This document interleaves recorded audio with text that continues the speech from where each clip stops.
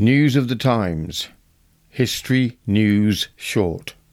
From the Morning Post, August 1889. Excerpt of the Public Health. Death registered in 28 great towns of England and Wales during the first 8 weeks of the current quarter. The mean death rate was about 17.4% per 1,000.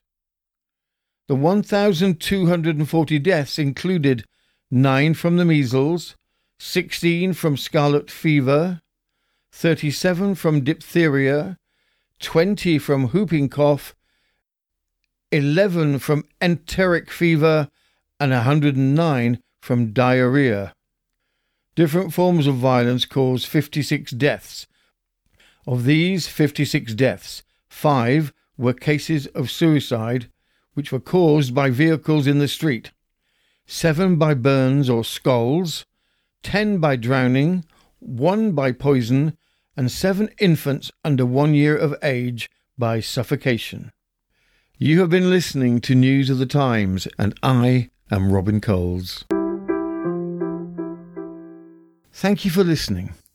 If you like our podcasts, please tell your friends or visit us on YouTube at News of the Times.